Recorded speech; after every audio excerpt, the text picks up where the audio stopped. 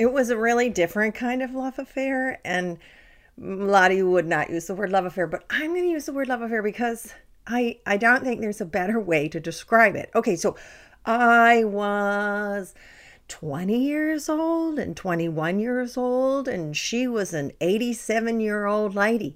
And I got a job to help her because she had had a series of strokes. Now, before your mind goes into all kinds of wild directions, it wasn't that kind of love affair. But I say love affair because I loved her and she loved me. And for a period of time, we were very attached to each other. I mean, I went up there. This is from I was living in Northampton at the time, up to the hill towns, 6 days a week to ostensibly I was hired to be her research assistant, but I did everything for her. I emptied her pee. She had to pee in a can in the night because she couldn't get up and walk to the bathroom. I walked her to the bathroom. I fed her cats, changed her cat boxes, cooked food for her. And I also was there when her most beloved cat died. I was her minister in that moment. And that was before I was a minister.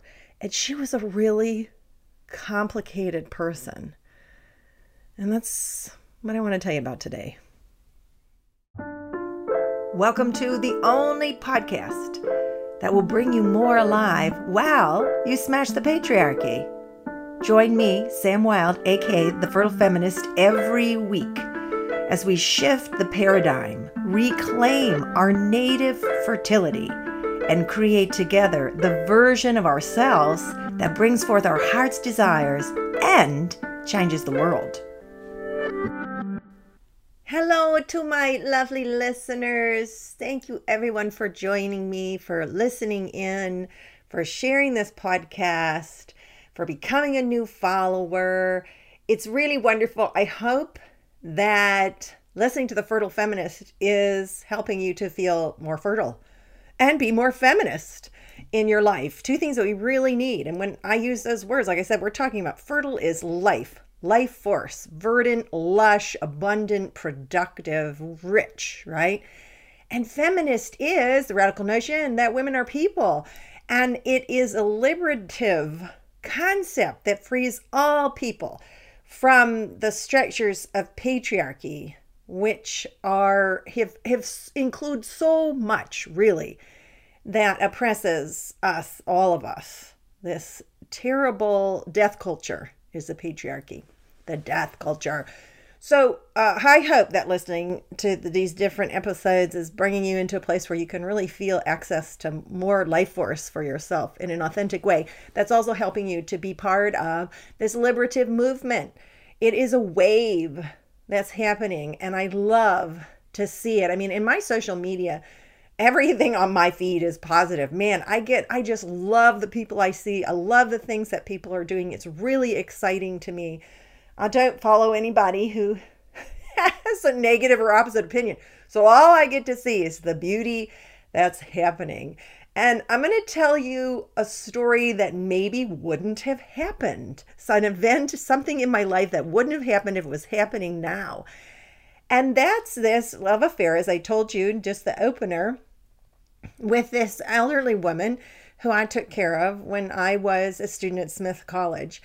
And there's a lot of richness and goodness in this story as we think about what it means in the world today to own, claim, and operate inside of identities. So here's a little background to set this in time and space.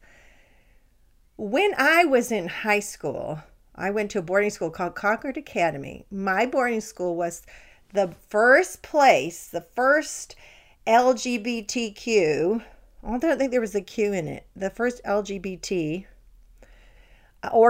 student organization in the country. And became famous for that. I mean, it's famous for other things. So that just, right? Okay, so now you know what my age is. That was the first one on the cutting edge. And I was, however old I was 15. So when I was 20, or the age I was when I was hired by Ruth Z. Temple, some of you may have known her. She lived in Chesterfield. I was hired by her to be her research assistant. She was a retired professor of comparative literature, and she taught in the CUNY, the City, CUNY, C-U-N-Y, City University of New York. You could correct me if I'm wrong. For a very long time. And she had a beautiful old home in Chesterfield. I went there 6 days a week in every kind of weather. And even though I was hired to be her research assistant and help her organize her notes, take notes for her, at that point, I think she was writing a book about Henry James, who she wrote about a lot. I just ended up doing all kinds of things for her. So she had had a series of strokes before she hired me that left her really limited. I would drive up there. There were no cell phones. I would take care of her for a couple hours every morning and go home. How is it that I fell in love with her? Well, I've always loved old ladies, I'll be honest. That was always my volunteer job of choice, to hang out in the nursing home. I love to hear their stories, and I think I can truly understand now because I love old-fashioned things. I love to sit and listen to somebody tell me what life was like 80 years ago. Sometimes 100 years ago. Some of you know I had a 106-year-old yoga student. I didn't have to pretend that I was interested in what these people had to say. I really wanted to know. I was like edge of my seat. I felt like I was learning a lot. It was so valuable. So I probably love that about her. She was cantankerous, particular, and difficult. And that's probably just the tip of the iceberg. She was somebody from another time and another generation in every possible way. I've told the story before that I arrived at her house one time in a long skirt. I often wear long skirts. Even now I wear long skirts. Excuse me. And she was so angry with me. And she said, "You only wear long skirts in the evening. That's an evening skirt." She was terribly offended. She taught me how to vacuum properly. I don't think that woman ever vacuumed in her life. And she told me not to have the vacuum go back and forth, but to pull it towards me very slowly while pressing down. That was the proper way to vacuum. There was the proper way to prepare her tomatoes. She would eat tomatoes. I had to take the skin off them. And I'd bring her a finger bowl, which is a little crystal bowl full of water. She was somebody who had lived with a certain kind of privilege her whole life. She was the daughter of a doctor. But there was something more complicated about her. And I didn't know what those things were right away. So I was happy to work for her. It was a delightful challenge in a way for me. And occasionally I'd get my ego bruised because she would be sharp. But she was also 87 and dealing with, after the series of strokes, she had to walk on a walker. She couldn't get up in the middle of the night. She peed in a bowl and transferred that into a little metal like coffee can, which is what I would dump in the morning. And she was gradually losing a lot of her abilities and her strength. And that's an extremely difficult position to be in. So I didn't take a lot of it personally, let it roll off my back if she was hard on me in different ways. I learned a lot from her. I learned a lot about what life was like before. Her father, who was the doctor, was a house call doctor back in the day. And she told me stories. He would go and often just accept eggs in return for his services. It was really like Little House on the Prairie, which some of you know that I love. But here was the thing about Ruth. She had a friend that she had lived with for her whole life, essentially her whole adult life. She had a friend who was a woman. And that's all that was ever said, really, about that. But when this friend of hers, who was a woman, died, it was heartbreaking to her. She did not ever get married. She lived with this woman for decades and decades. And we can only assume that she had what was called in the day a Boston marriage. So she was a lesbian. Now, I can't prove this to you because I never took any photos of them kissing or in bed or doing anything.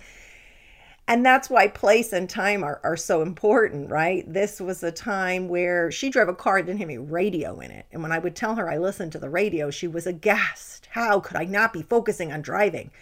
This was an old person with a very old-fashioned mentality, who it looks like had a very deep, long partnership, what would have today been morphed into a marriage, that was never known, was never acknowledged, was never honored or validated or celebrated.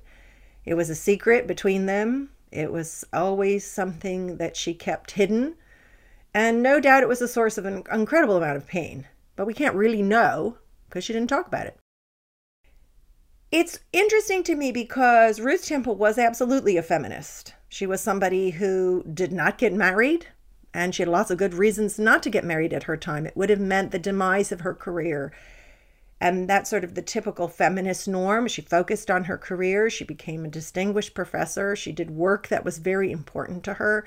She bought this house in Chesterfield where she summered and grew. She had a beautiful garden growing beautiful fruits, and it was a lovely antique home that she filled with books and other incredible treasures. So she lived this very rich, interesting life that she wanted to live. She was strong, and she was strong-willed, and she always spoke her mind. She was an animal rights activist. And in that day, you would write things on pieces of paper and put them in the mailbox. You wouldn't text them or email. So I wrote so many letters. She would tell me what to say, and I would write them to all kinds of different organizations to stop animal rights violations. I would write 5 or 6 of those every day. In fact, I think when she passed, she gave the majority of her estate to an animal rights organization. So here she is, this feminist-looking person, right? And to imagine what life would have been for her to be in love with a woman and to spend her life with this woman, but to cover it as a friendship is fascinating to think of. I think she was also absolutely racist. And at the time, we just didn't have what we have now. We had racism. But the consciousness and the insight, my understanding of racism has become more and more sophisticated through my adult life. And I know I had an education in them. In that same boarding school I went to, we talked about it. But I didn't understand it the way I understand it now. It's taken, and of course I won't. I don't mean to say I know everything about it, not even scratching the surface. But I'm sure I'll know even more another 20, 30, or 40 years. But every now and then, Ruth would make a comment where it would become obvious to me that she was in fact a racist. And in that way, perhaps just a product of her time and upbringing. We say that, but people also say there's really no excuse because you can have that time and upbringing, and she could have been a progressive person. There was so much inside of her that was so complicated, and it's a personality that I wouldn't be hanging out with now, right? So in our current culture, we have sorted and divided, as I have with my social media. I'm not hanging out with people who are racist. I just don't hang out with them. If there's somebody who would make a racist comment about a black person, I just wouldn't hang out with them. It's a no-brainer. But I worked for her, of course, so I wasn't going to just walk away. And also, there was a different kind of understanding. So I loved her. Even though she had ways of being offensive, both to me and to other people. This was such a great education for me in love, and a great education in the power and possibility of feminist love. Can we hold in our embrace women who are missing the mark, but who have also lived inside an intersection of complicated identities without support? So she was both woman, oppressed, oppressor. She was all of those things. Her favorite cat, she had 6 of them, got very sick. And it was so heavy and heartbreaking for her. It hadn't been that long since she lost her dear, beloved friend, maybe a number of years. But she'd gone downhill, I was told, after the loss of her friend. And so the loss of her favorite cat being imminent was really such a struggle for her. She had to decide what to do as he got weaker and thinner and more sick. Ultimately, she had a vet come who made house calls to put him to sleep. And I witnessed to the incredible strength of spirit that required for her, because she didn't want him to go. His name was Hector. She wanted him to live forever. And it was very clear. I'm not sure now whether she said words that she didn't want to live anymore, but it was very clear to me that losing him was like losing another piece of what was keeping her on planet Earth. I wasn't a minister yet. I wasn't a yoga teacher yet. I was a yoga practitioner. But my instincts were good about what to do and how to be with her inside of that grief. So when the vet came and she was holding Hector in her lap, after the vet left, he was still in her lap, his body completely still and life force not in him any longer. It was intuitive to me to hold the space for this connection that the two of them had, this love to be present, not to rush or hurry anything. And I asked her what she would like at that point, if she would like to have some music. Because one thing I knew about her was that she loved music, and that she believed when you listened to music, you didn't do anything else. And when I say she believed it, I say that was God's own truth. In her opinion, nobody should do anything while they were listening to music. And she said to me, put on Eine kleine Nacht music. Yeah, put it on. And then I let her be. I let her be with her beloved cat. I woke up the other morning with this story on my mind, and I couldn't really figure out why Ruth was being called to my attention. After that moment, after the music, I eventually took Hector from her lap when she was ready. I brought him out to the little apple orchard, and I dug a hole, and I did my own little ceremony and laid him to rest. Ruth herself, after that event, said to me, "You are my reward for something good I never did." Well, she was really witty, and she was clever, and she was good with words. But she loved me that much. I love that she said that. I think in it was an understanding of her own complicated and imperfect history. I wrote her a poem, actually, and I read it to her. And it was about how much I admired her and how much I honored her. It came from the depths of my heart. I loved being there with her in that wonderful old house, filled with books, with a kitchen with this gigantic ancient stove, and all these delightful old cookbooks on the shelf. I would write recipes down from them. I still make pumpkin cookies from one of those recipes.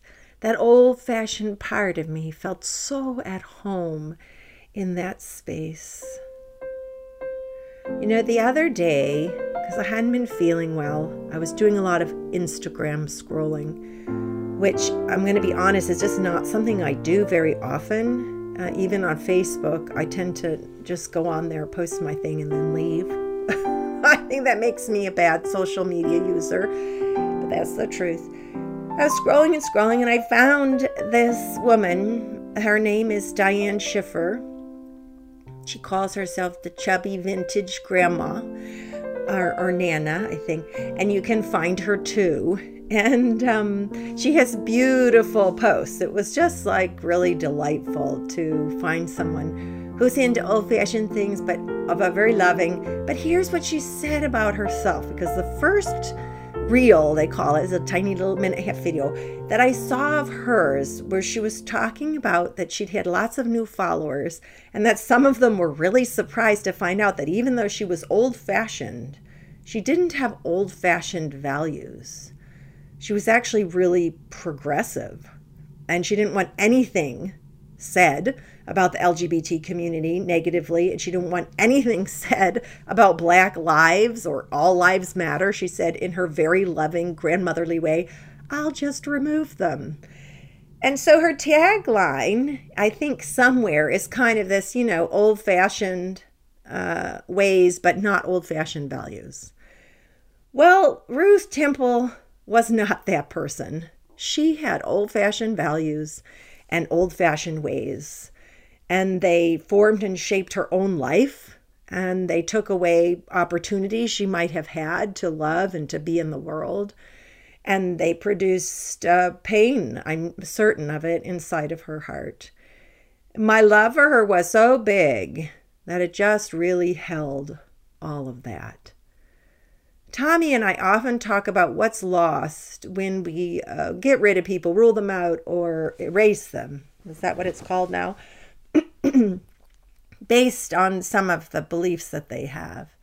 And we do lose some of these valuable friendships. I wouldn't have had this friendship with her likely if I had only met her on social media. If she had an Instagram account with her old-fashioned values, I certainly wouldn't have been one of her followers.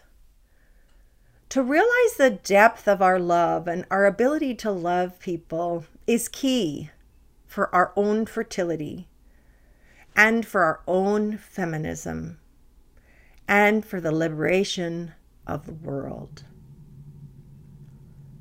For me, there's been a lot of loving people who are hard to love. There's been a lot of loving people who require a certain amount of forgiveness. And it's not to say that we stop doing the work that we're doing because we're like, oh, whatever, you can just be that and do that. The place to find is that place inside of ourselves that is the corrective to the imperfections we see in those who went before us who we admire. Let me give you an example of what I mean. Ruth told me this story that she got into a fight with her father. This is the doctor father. She was very, very close to him.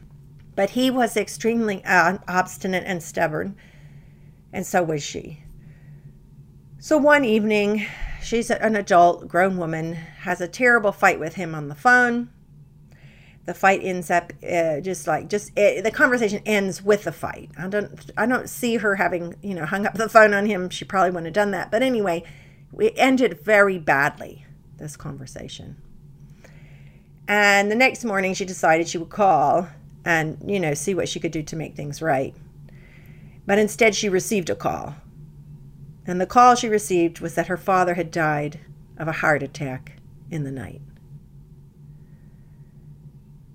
The pain in her voice when she told me this story was palpable, even though that event had happened decades and decades before.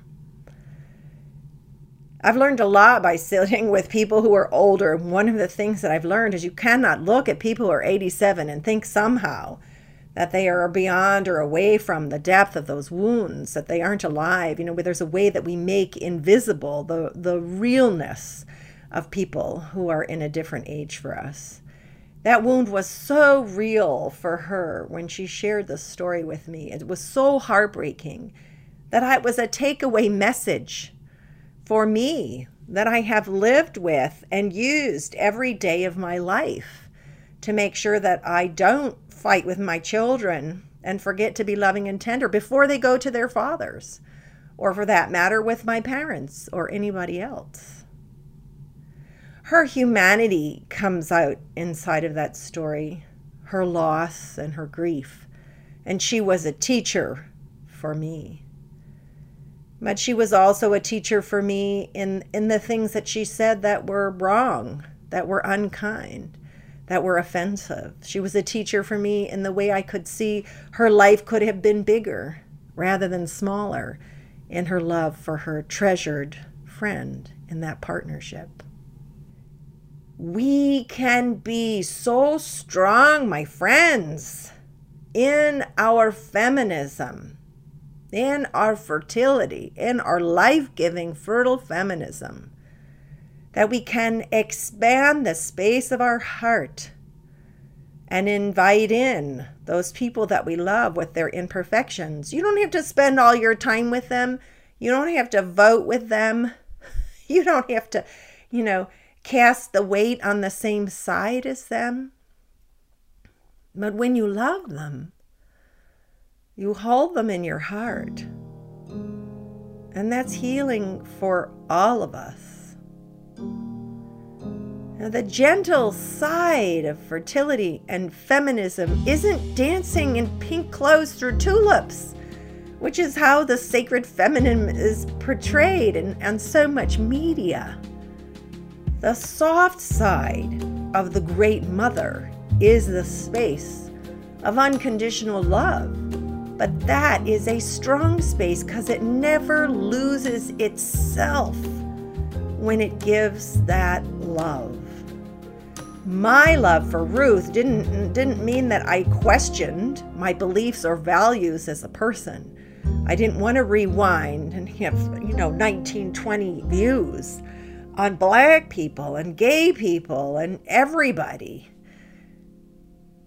But I could hold in my heart the beauty of this woman.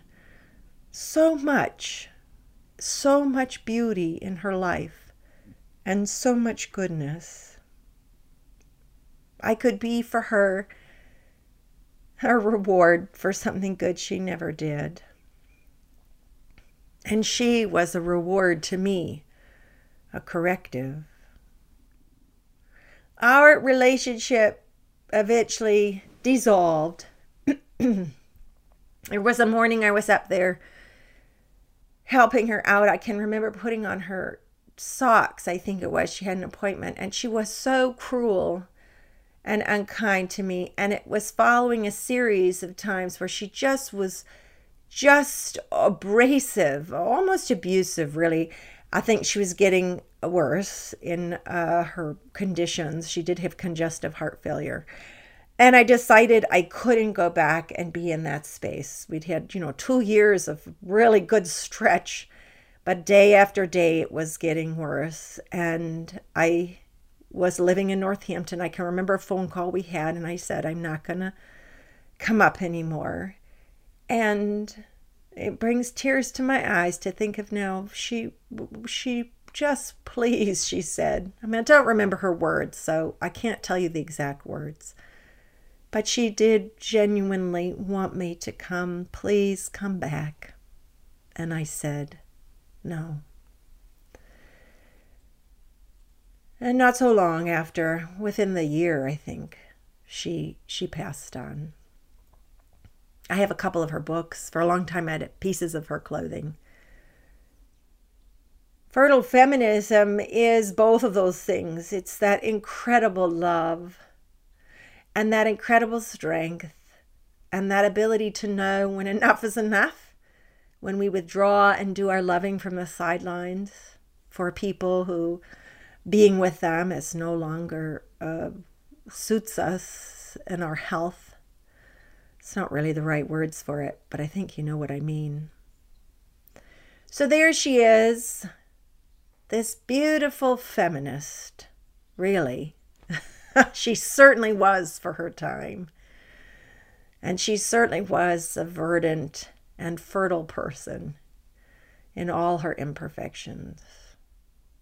May we all do just as well and better in our carrying out of our life force and our longing for really the articulation of that life force on all the levels in the world. May you be inspired by your elders, my friends, and may your heart be big and full of love. That's all I got for you today. So I'll see you next week, or I won't see you. We'll be together next week. Till then, have a beautiful day. Have a beautiful week. Thanks for listening in. This is me, Sam Wilde, aka The Fertile Feminist, and you've been listening to the Fertile Feminist podcast. Find me on YouTube at The Samantha Wild, aka The Fertile Feminist, and hit the website, thesamanthawild.com, for all kinds of resources, inspirations, and ideas. Also on Instagram at The Fertile Feminist. Until next week, may you tap into that native abundance, creativity, fruitfulness, and life force that's going to help us all bring about that more beautiful world that we know is possible.